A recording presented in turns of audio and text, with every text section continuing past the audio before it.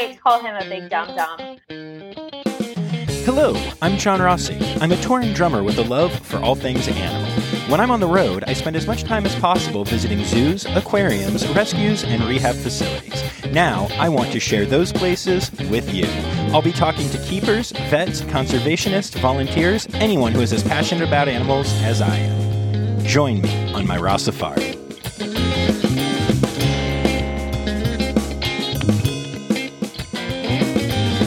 Hello, hello, hello. Welcome back to the podcast with the host that is always a little sad that his guests use the term mountain lion instead of catamaran, the Rossafari podcast. I am grateful to have you all back for another episode. If you haven't yet, make sure you go ahead and hit the subscribe button on whatever podcast app you're listening on. You know, one of my favorite things in the whole world is when a person who has been on the podcast tells me I should interview one of their best friends. I love it because it tells me the person will be an amazing guest because they are already vetted by someone I trust. But I also take it as a compliment because if they didn't like being a part of the podcast, they wouldn't throw their friend into the lion's den. So you can imagine my excitement when Danny Poirier recommended today's guest to me. If you haven't heard episode 26, Unexpected Kookaburra, yet, make sure you go back and check out Danny's episode after you finish this one. We also did an Instagram Live that you can find on Instagram at Rossafari, which you should be following. But enough about Danny. Today is all about Trisha Gunther. Trisha is the Animal Welfare, Enrichment, and Training Coordinator at the Bergen County Zoo, which is an AZA-accredited zoo in New Jersey. Trisha's job is a really cool position, and one that is just starting to become more common in the zoo field. I'll let Trisha tell you all about it and how her position is serving to both support the keepers at the zoo and enrich the lives of the animals there. Trisha has a love of South American animals, and you'll get to learn a lot about some really unique animals that live at her zoo. You'll also get to hear her Jersey accent creep in from time to time, which just makes the episode. So, without further ado, here is my interview with Trisha Gunther, Animal Welfare, Enrichment, and Training Coordinator at the Bergen County Zoo.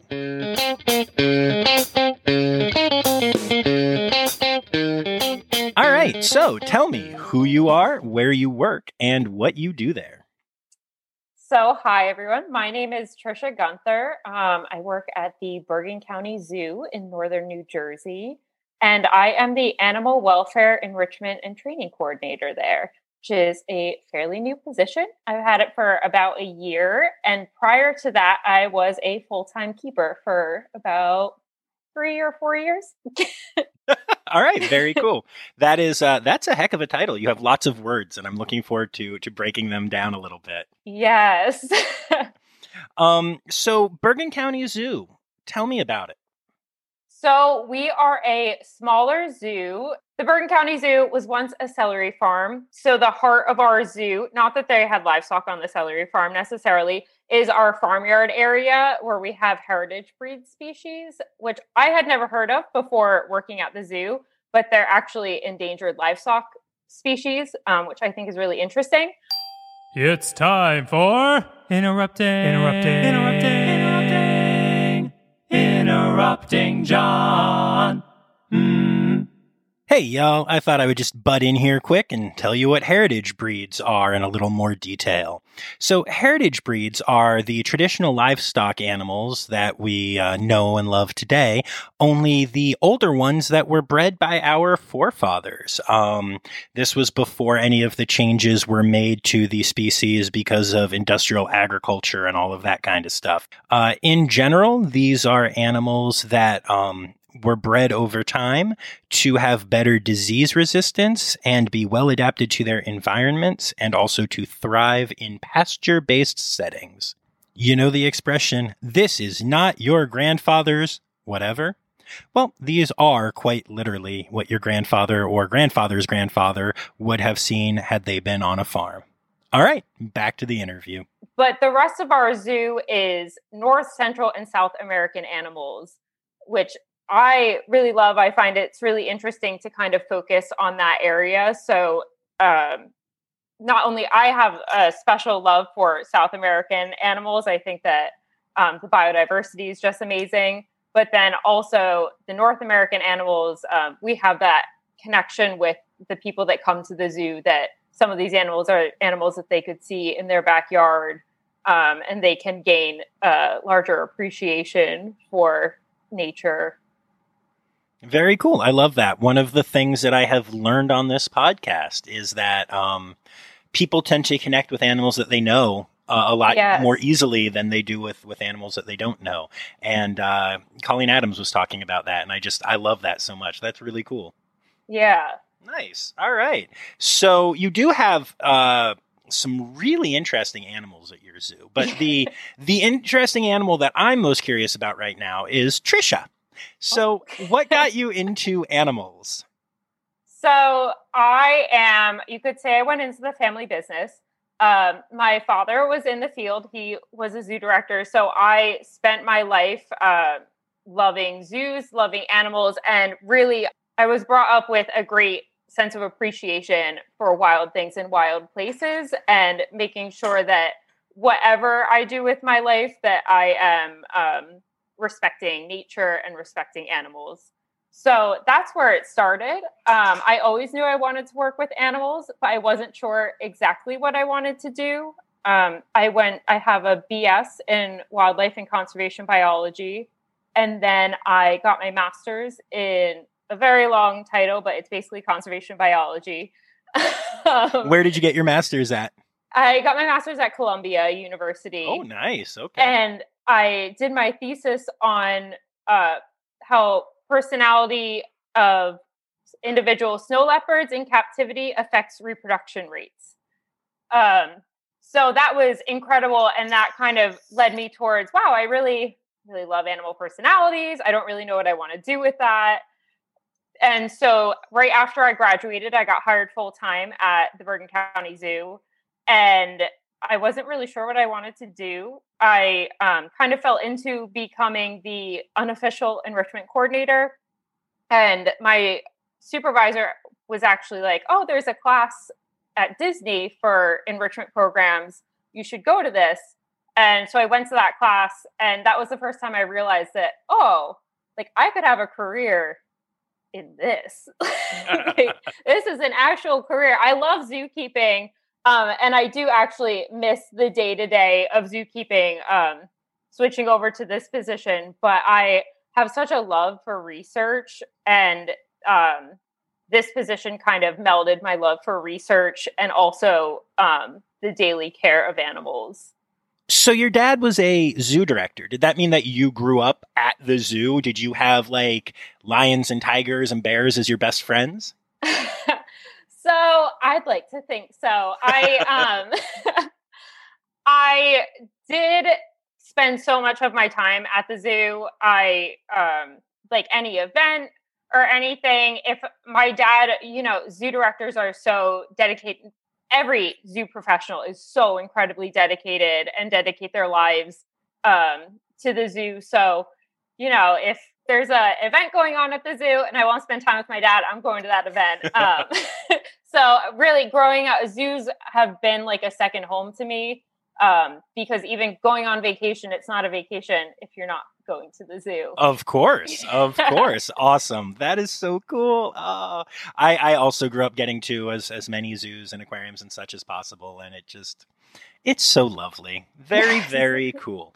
All right. So let's talk about this position of yours. Yes. Okay. So you are the AWTC at the zoo, as I'm sure you've never heard said before, the Animal Welfare Enrichment and Training Coordinator. What exactly is that title? It's going to sound super redundant, but as the Animal Welfare Enrichment and Training Coordinator, I manage our zoo's animal welfare enrichment and training programs. Okay, I had that one coming. That's fair. That's fair. I thought there was something about not using the words in the definition, but okay, Try to make it as blatant as possible. So for all of those programs are very interconnected. So, and enrichment and training are meant to increase an animal's welfare. So for our welfare program, I'm essentially managing it to make sure that all of our animals have the best welfare standards possible.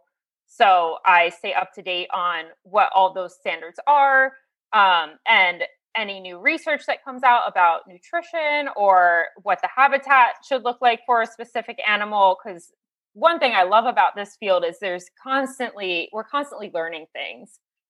So that's part of my job, which is to constantly learn. And then enrichment is essentially anything we give an animal to stimulate species-specific behaviors. And enrichment is my first love. That is, where it's my spark, I would say. So that is my baby. And then, so I can go back to that. And then with our training program, I not only kind of oversee the training that's going on, but I also set training priorities, which would ideally want to train every animal, every behavior all at the same time. But there's only a limited number of keepers. So we set priorities of which animals need to be trained right now and which behaviors need to get trained. So that's also something that I do. With the enrichment program, so I've unofficially been the enrichment coordinator for a long time. It's just something that I loved and kind of fell into. And I have super supportive management that were kind of like, go ahead, have fun. So all of our animals get daily enrichment. So that could be anything from food enrichment, such as puzzle feeders, to sensory enrichment, novel object or manipulative enrichment, or habitat enrichment.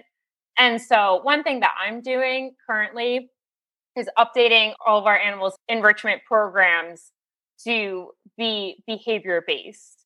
So what I'm doing right now is I am doing a lot of research on each species. What are their natural behaviors? What are their natural activity budgets? What are the activity budgets of the species in captivity? Because sometimes they differ a little bit. And then I create activity budgets for our individual animals to see how they match up. And then from that, I build on, okay, what natural behaviors do we want to try to encourage? For example, our spider monkeys, when I did the activity budget we have 4 spider monkeys. And in all of my research, I found that they should spend about 20% of their time feeding and foraging. But our spider monkeys were only spending about 10% of their time feeding and foraging. So that showed me that I needed to include more. We doubled their feeding and foraging enrichment days. We've seen their activity budget shift to have their feeding become closer to what one would expect. Very cool. That makes a lot of sense. That's do a lot of zoos do that kind of thing? Like I've never heard it put quite that way before.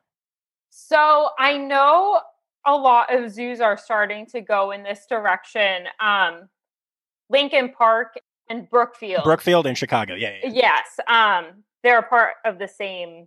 Right. Chicago Zoological Society. Yeah. So I have heard of this a lot through them. And I know a lot of, it's something that comes up a lot at conferences and such. So I think it's something that more zoos are going towards.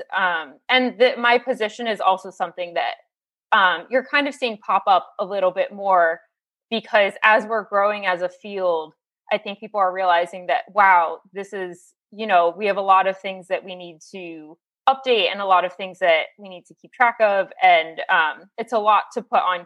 Keepers have full jobs. And so I am just kind of there to manage all of this.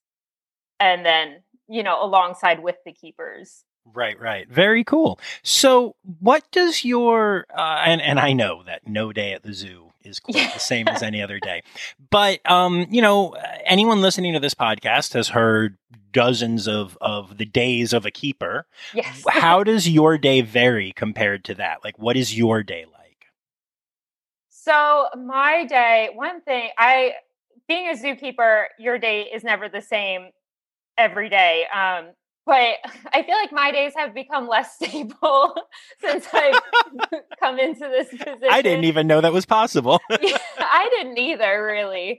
So I'm still involved in actively training, because I believe to become a better trainer, you have to actively be training. Of course.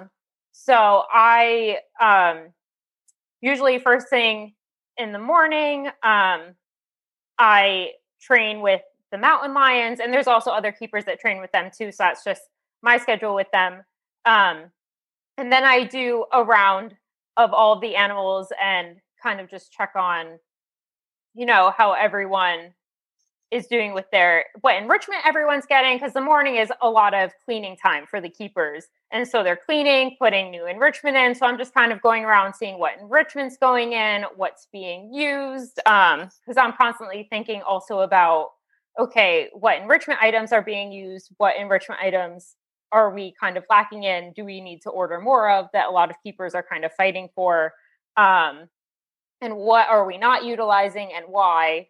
So I'm kind of doing those rounds and also checking in with keepers on how training's going, if they're doing a morning training session, if there is, ongoing issue with an animal, kind of checking in to see what's going on with that. And then after I'm done with my morning rounds, I usually sit down to try and get a little bit of research done. So my goal is that I update enrichment programs for about one species a month, which doesn't sound like a lot, but it is. And so I try to do a little bit of research. And then later on in the day, I do another round.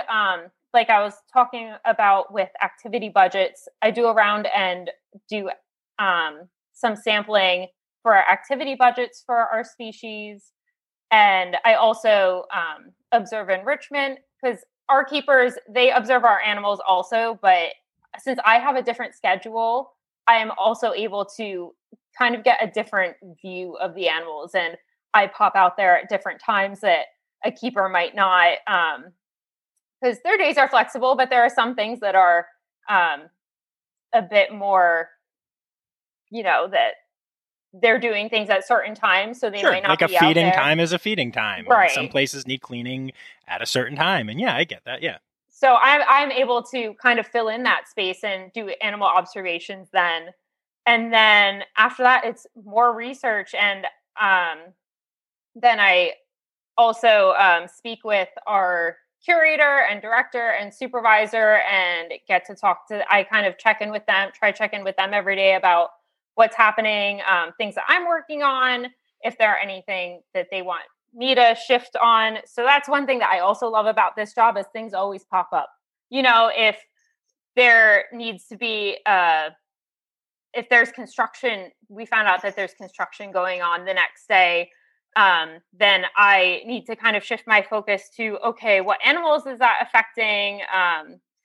Can I do observations on them to see how construction, affects their behavior, if it affects them, if it doesn't? Are there any animals that need extra enrichment for that day? So, for example, our mountain lions, they were hand reared. They're kind of, everyone loves them. Their names are Tacoma and Chinook. But they're with hand reared animals, and just in general, construction can be stressful. But with hand reared animals, they can react to stressors in a way that one might not expect being hand reared, rather than if they were mother reared. So we know that construction is something that can bother them sometimes. But if we give them extra enrichment when we know ahead of time, then they're great. They love their jolly eggs, which they're a very common piece of enrichment that a lot of zoos use, and they are their absolute favorite things in the world. So I'm able to kind of schedule those things and manage those things as they happen. Cool. So that's very cool. I love how much research you're into and everything. Break down your activity budget for me, since this is a new word that I learned. About how much time in a day do you spend with animals versus how much time do you spend doing research and writing and all of that stuff? So, you haven't analyzed your own activity budget yet, have you? I haven't. I spend probably 40% of my day with animals and 60% on research on an average day. Sure. That's not bad. That's not bad at all. No. So like I said, I train with our mountain lions. I also train with our spider monkeys and our scarlet macaw on a regular basis. There are also other animals that I weave in and out of.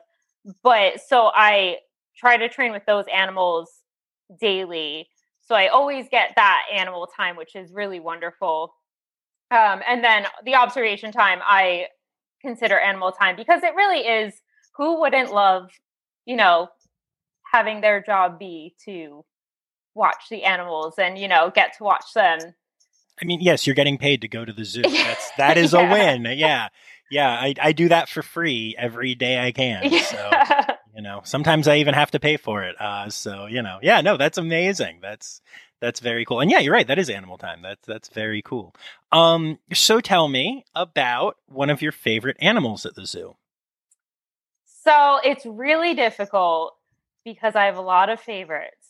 But everyone always makes fun of me for not knowing what the word favorite means. Yeah. Because I'm like, oh, this is my favorite, and that's my favorite, and yeah, I think you may struggle with that as well, my friend.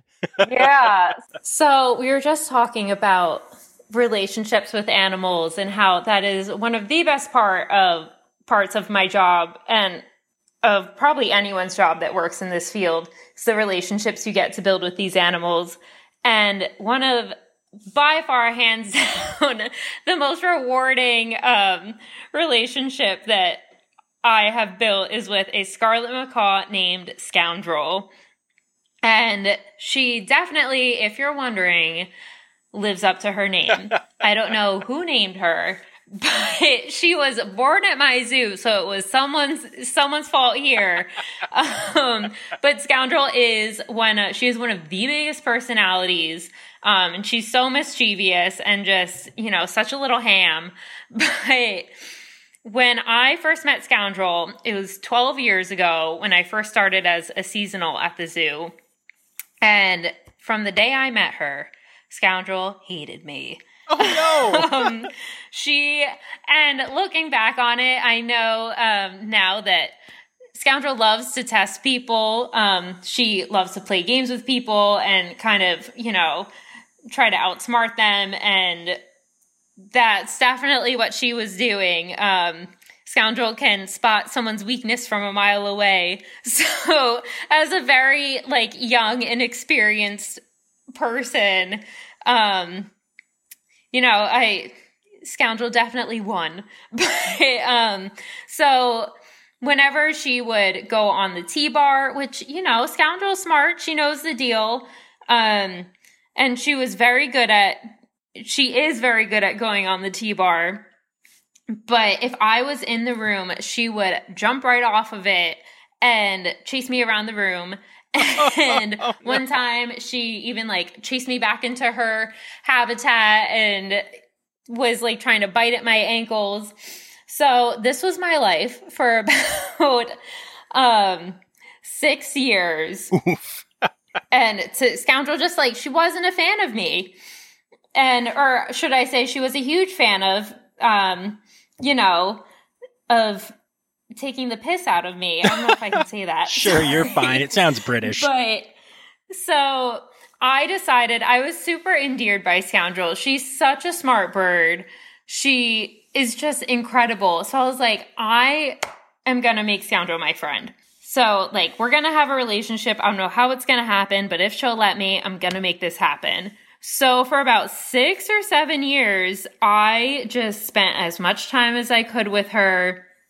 I told her how beautiful she is and how smart of a bird she is and, really inflated that ego, which Scoundrel, so talk about training reinforcements. Scoundrel loves her peanuts, but she almost equally loves praise. That is super reinforcing to her. So me too. Through slowly but surely, we were able to build some trust and build a relationship. And to the point where now, 12 years later, I'm currently her primary trainer. Nice. And we have such an incredible bond and such an incredible amount of trust between her and I, and we're currently towel training, which is really awesome. Some parrots, I find, tend to not mind tactile stimulation as much. Scoundrel doesn't like to be touched. She likes her personal bubble. So towel training is something that, I thought would be a really huge hurdle for us, because she just really doesn't offer up the opportunity to be touched very often. But it has been incredible. We're not quite there yet, but she has come leaps and bounds, and the amount of trust that I see in her when we work together is just so amazing. And I think about all of the time that I spent, just building a relationship with her. And that is one of the highlights of my career. And if I left this field tomorrow, that's probably one of the things I would be most proud of. Aw, I love that. Yeah, Scoundrel's just the best. My Scoundrel Pants. I call her Princess Pants because, let's be real, she is the Princess Pants. But yeah, she's just so awesome. I have had a longer relationship with Scoundrel than some people that I know, and that's just incredible to think about. But yeah, so that's my Scoundrel Pants. Well, that's just adorable. Is she a popular animal at the zoo? She goes off exhibit in the winter because it's a little too chilly for her outside. So not as many people get to know her if they don't come during our high points. Well, that makes sense. Are there any fan favorite animals at the zoo? One animal that everyone loves that is also a keeper favorite, my favorite, is our mountain lions. Their names, like I said, their names are Tacoma and Chinook, and they are actually orphaned mountain lions. We received them when they were 3 weeks old. They're from Washington State. Yes. Oh, that's amazing. Big awe factor. Their mother was, they have an amazing story. Their mother was killed as part of a legal hunt. So in Washington, they do have a legal hunting season for mountain lions. And it kind of correlates with when mothers would normally have their cubs with them. So if a mother has her cubs with them, you don't kill the mother.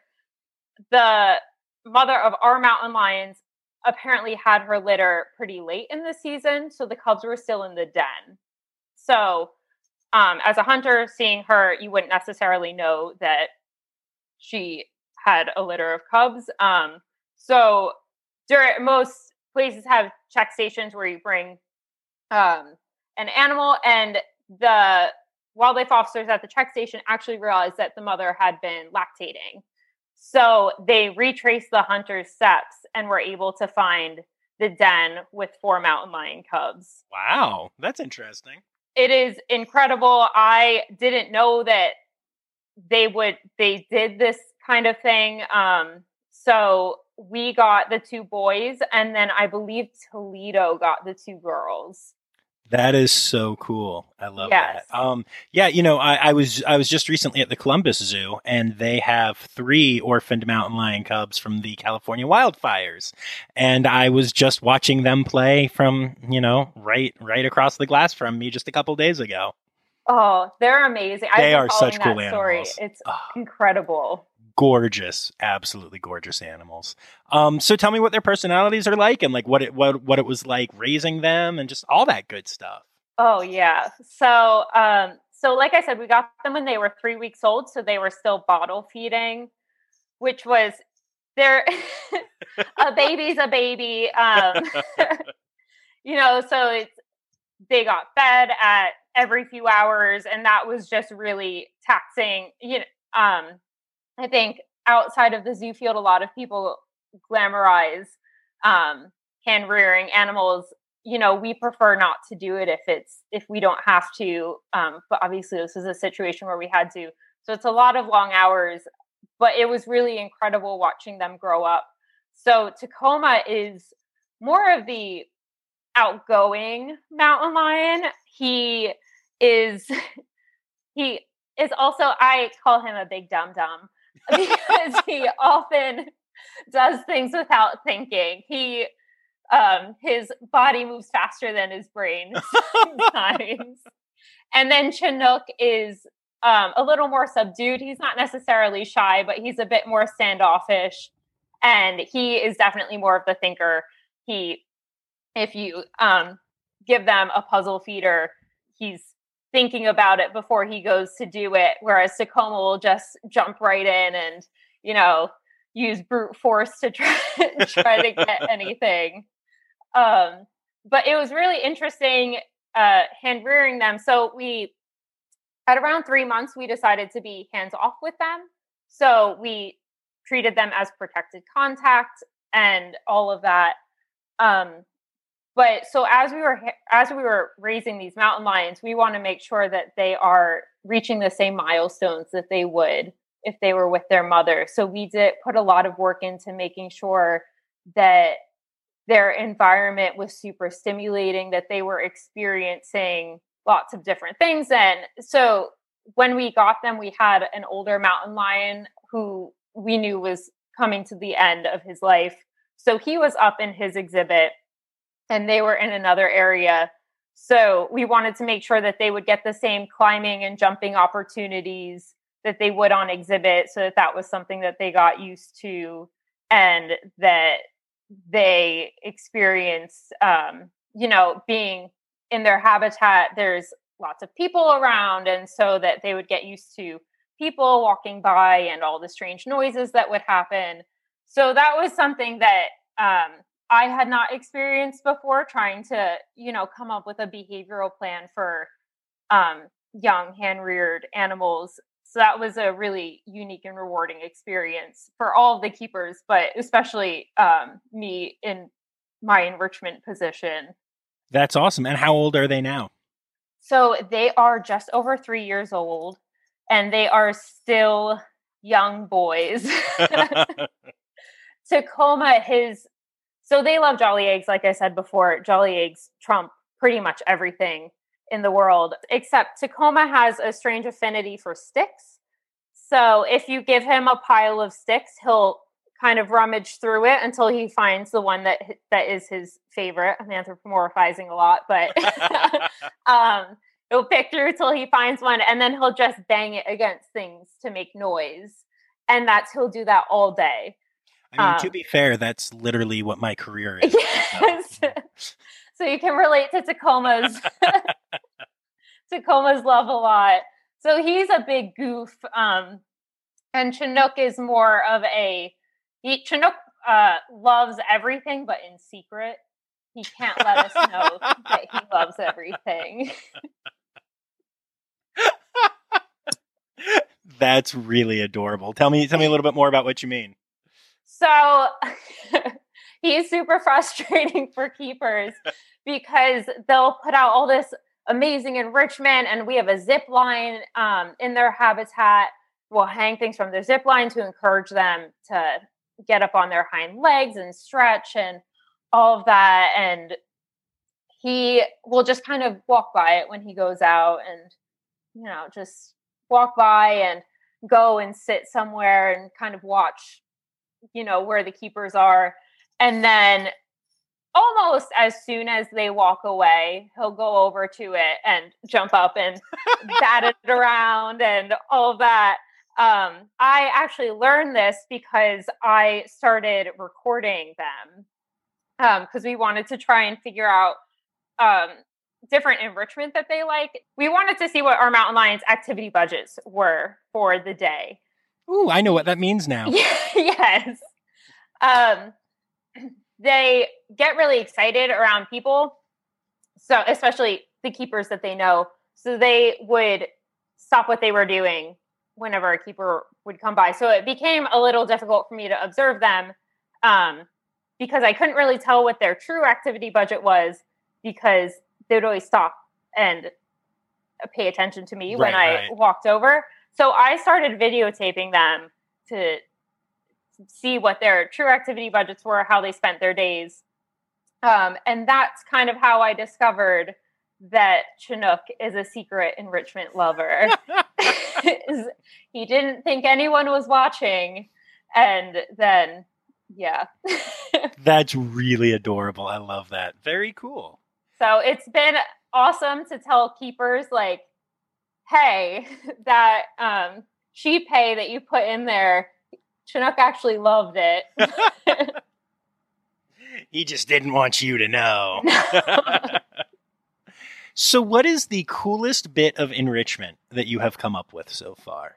A cool enrichment success that I have had was we have a Baird's tapir, which I'm kind of in love with him. Okay, I want to hear your story, but then you have to tell me all. I love tapirs, so but tell me the story first. So we get fire hose donated from one thing that we're really lucky about is we're a county facility.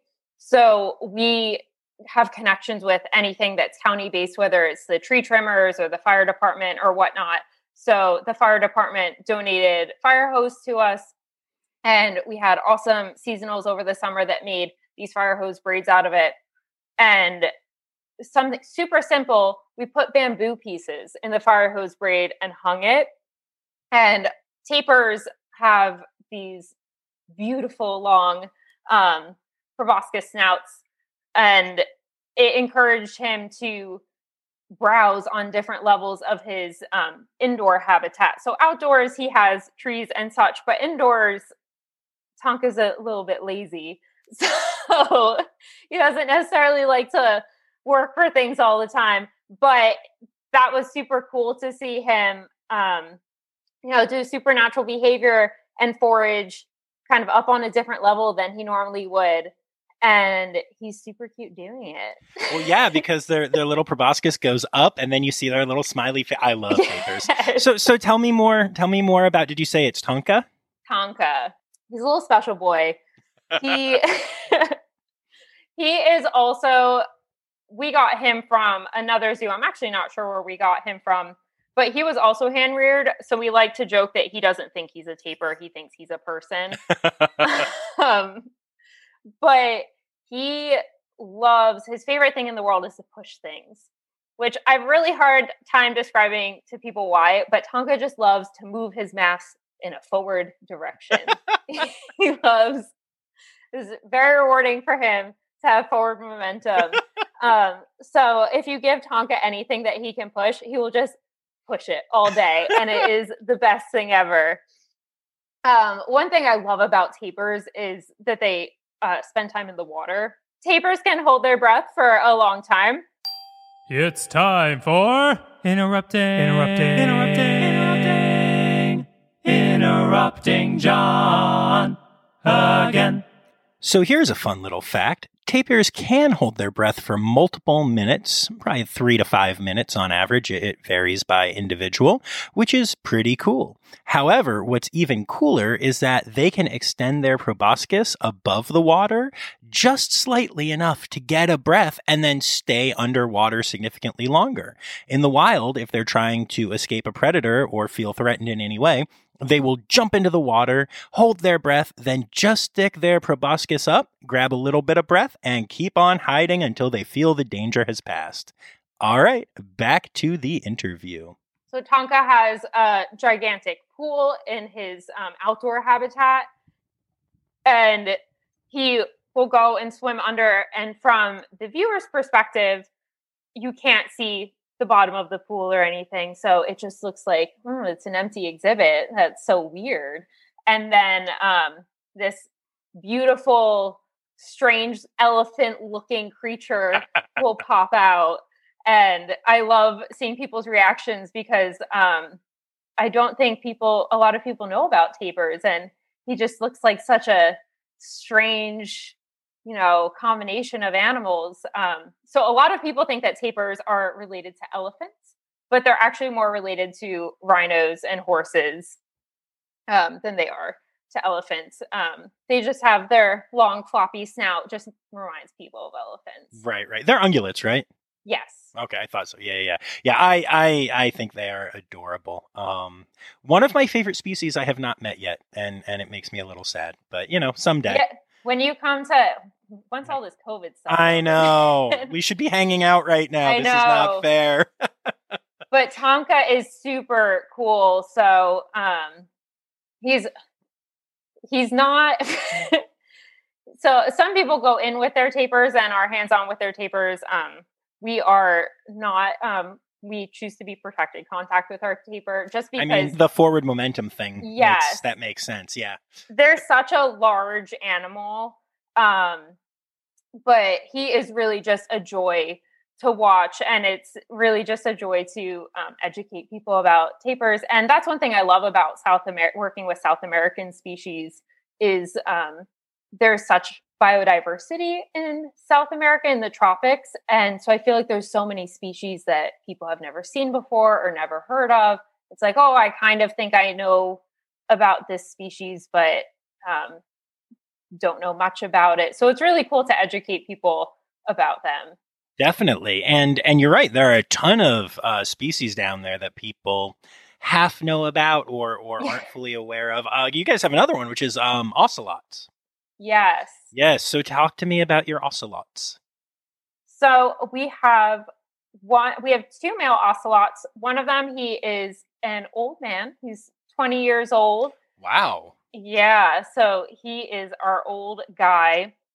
And then we have I believe he's 8-month-old male that we recently got from LA Zoo. And so we're just getting to know him. So something that I find interesting is I feel like outside of zoos, people may think that, working with a cat is working with a cat is working with a cat. Working with our mountain lions versus working with our ocelots is so incredibly different. Our mountain lions have such different personalities. Most ocelots that I've worked with have been a little bit more standoffish.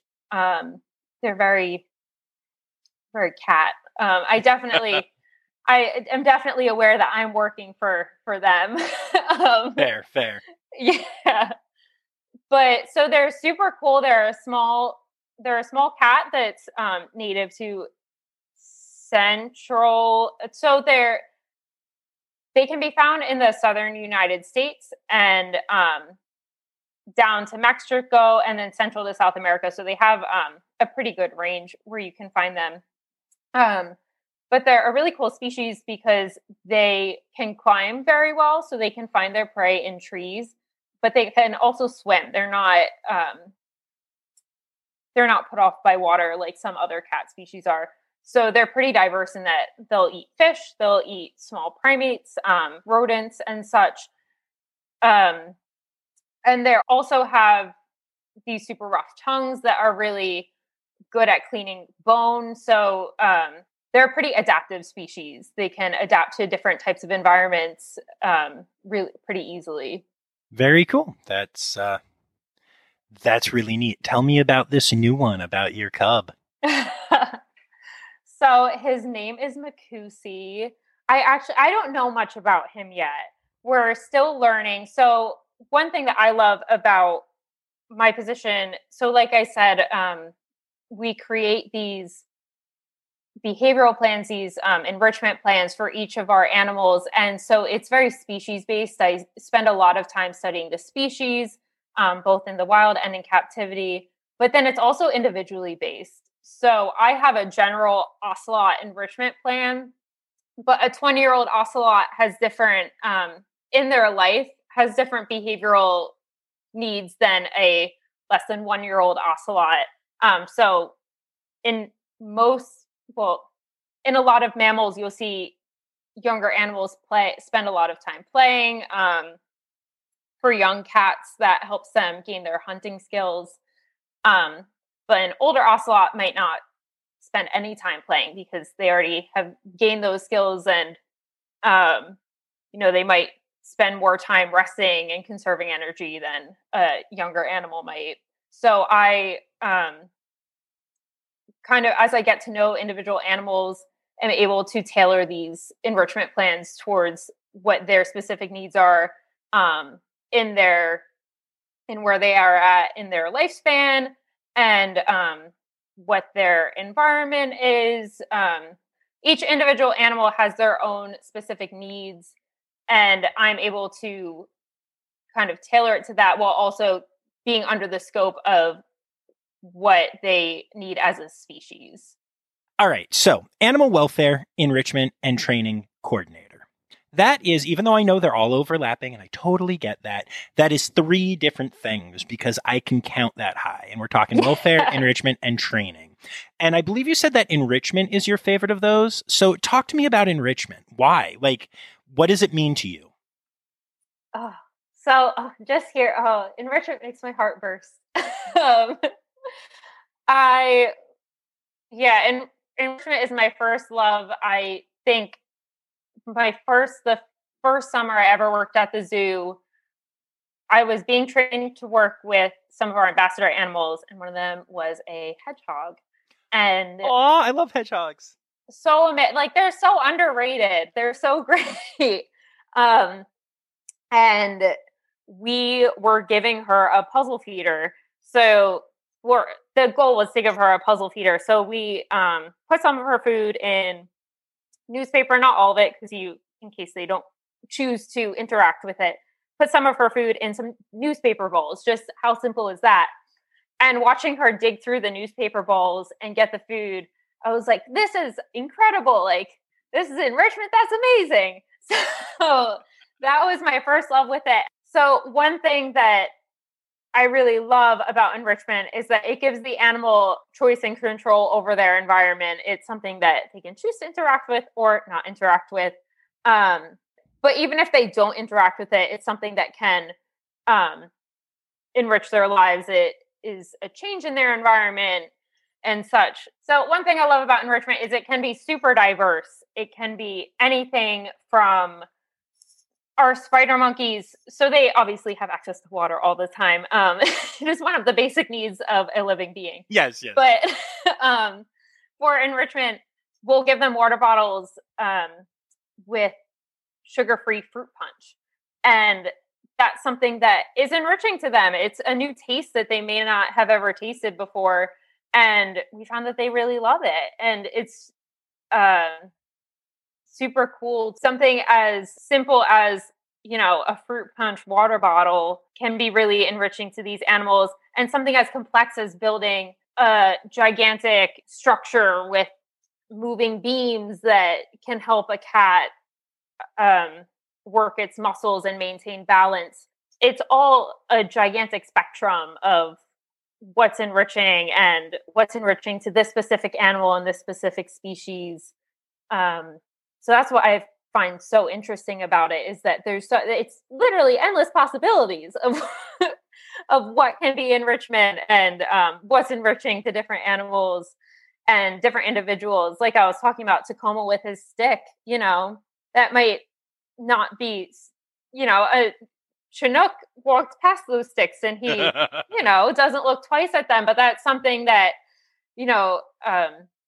Tacoma spends hours, finding the right sounds that the sticks makes against certain rocks and such.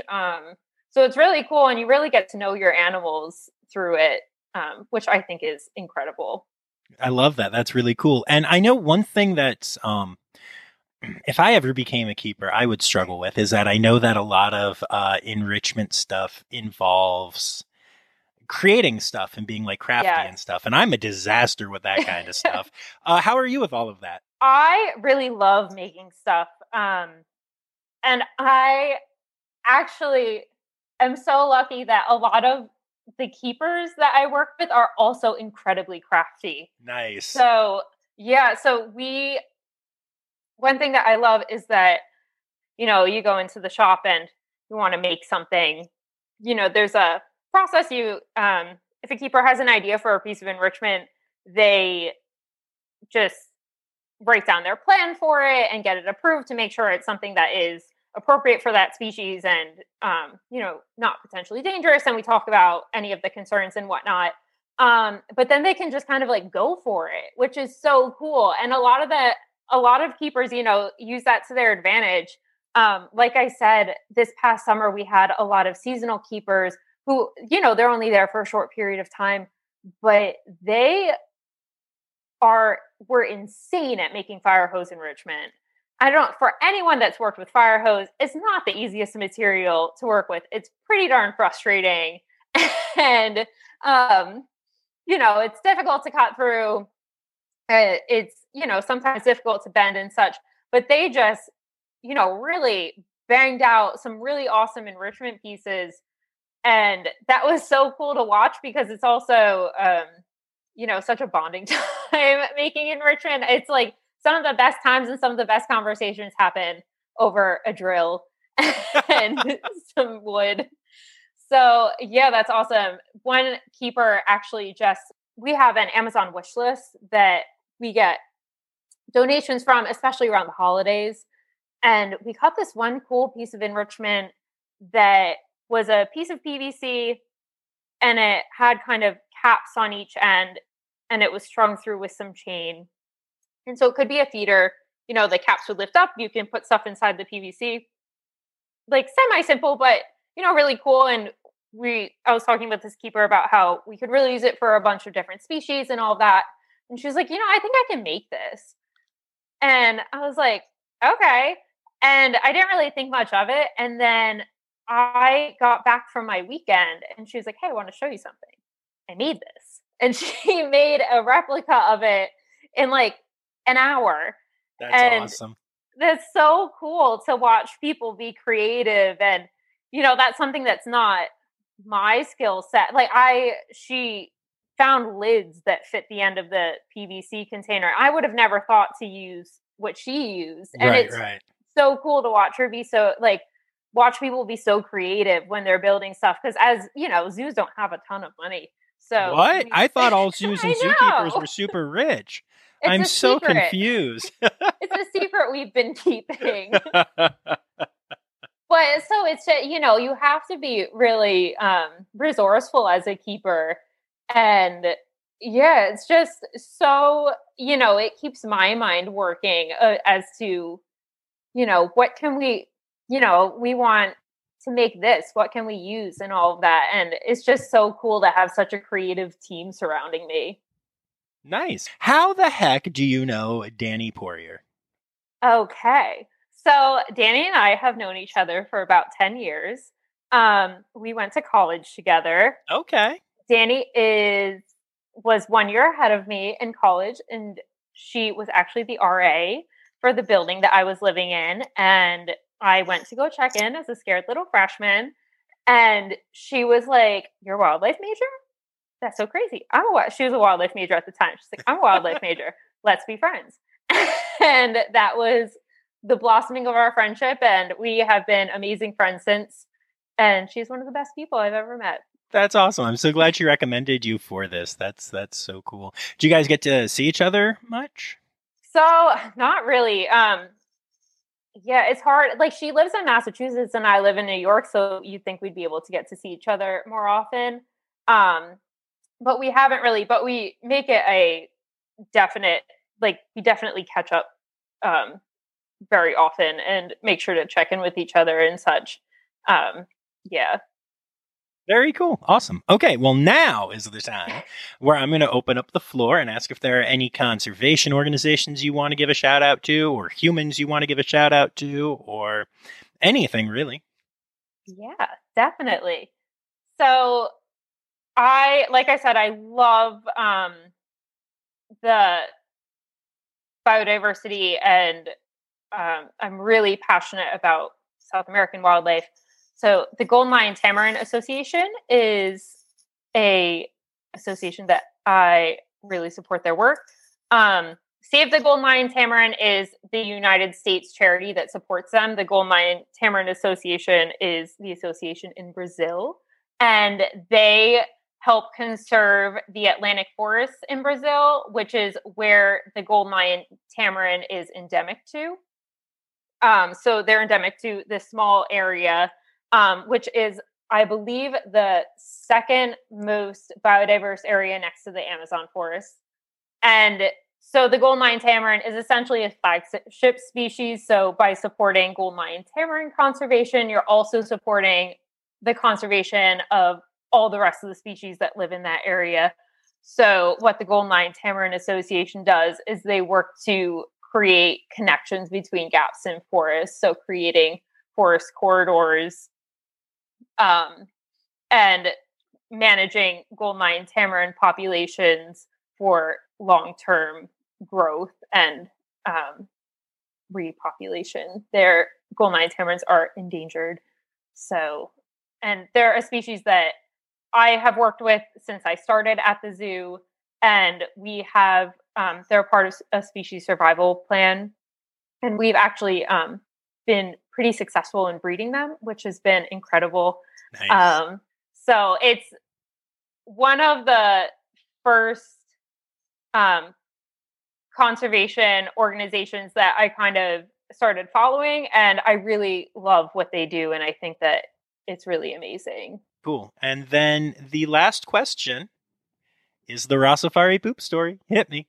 So I knew that when this happened to me, it would come in handy one day. It's the only reason that it would happen to me. So I was being trained to work with our spider monkeys, and I was kind of towards the end of my training, where I was being observed by my supervisor.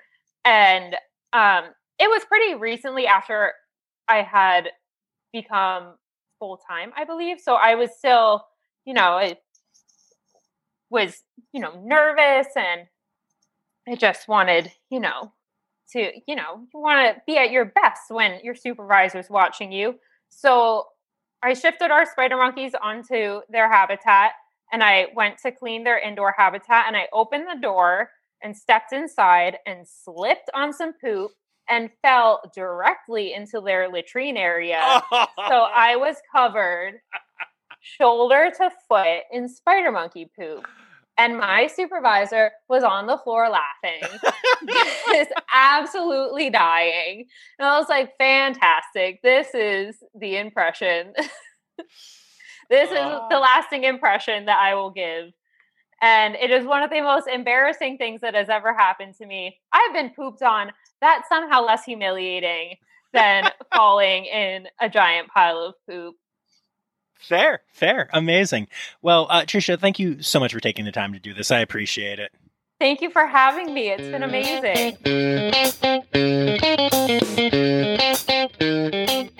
Well, that was a blast for me. Trisha was definitely one of those fun guests that I just instantly feel a friendship with.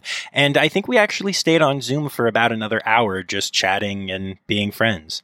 I always love when something like that can happen. If you're interested in checking out Trisha on Instagram, you can find her at Trisha A. Gunther.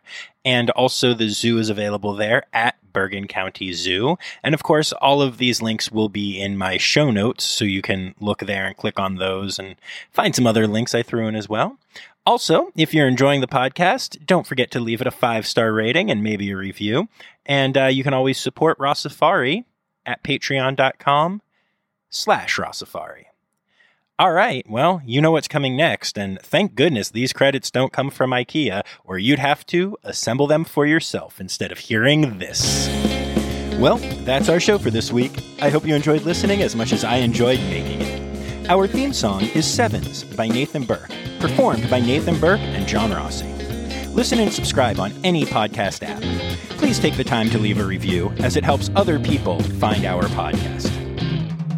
You can find Rossafari on Instagram, Facebook, and Twitter at Rossafari, on the web at rossafari.com, or email me directly at rossafaripod@gmail.com. Now, stop listening to me and go visit a zoo.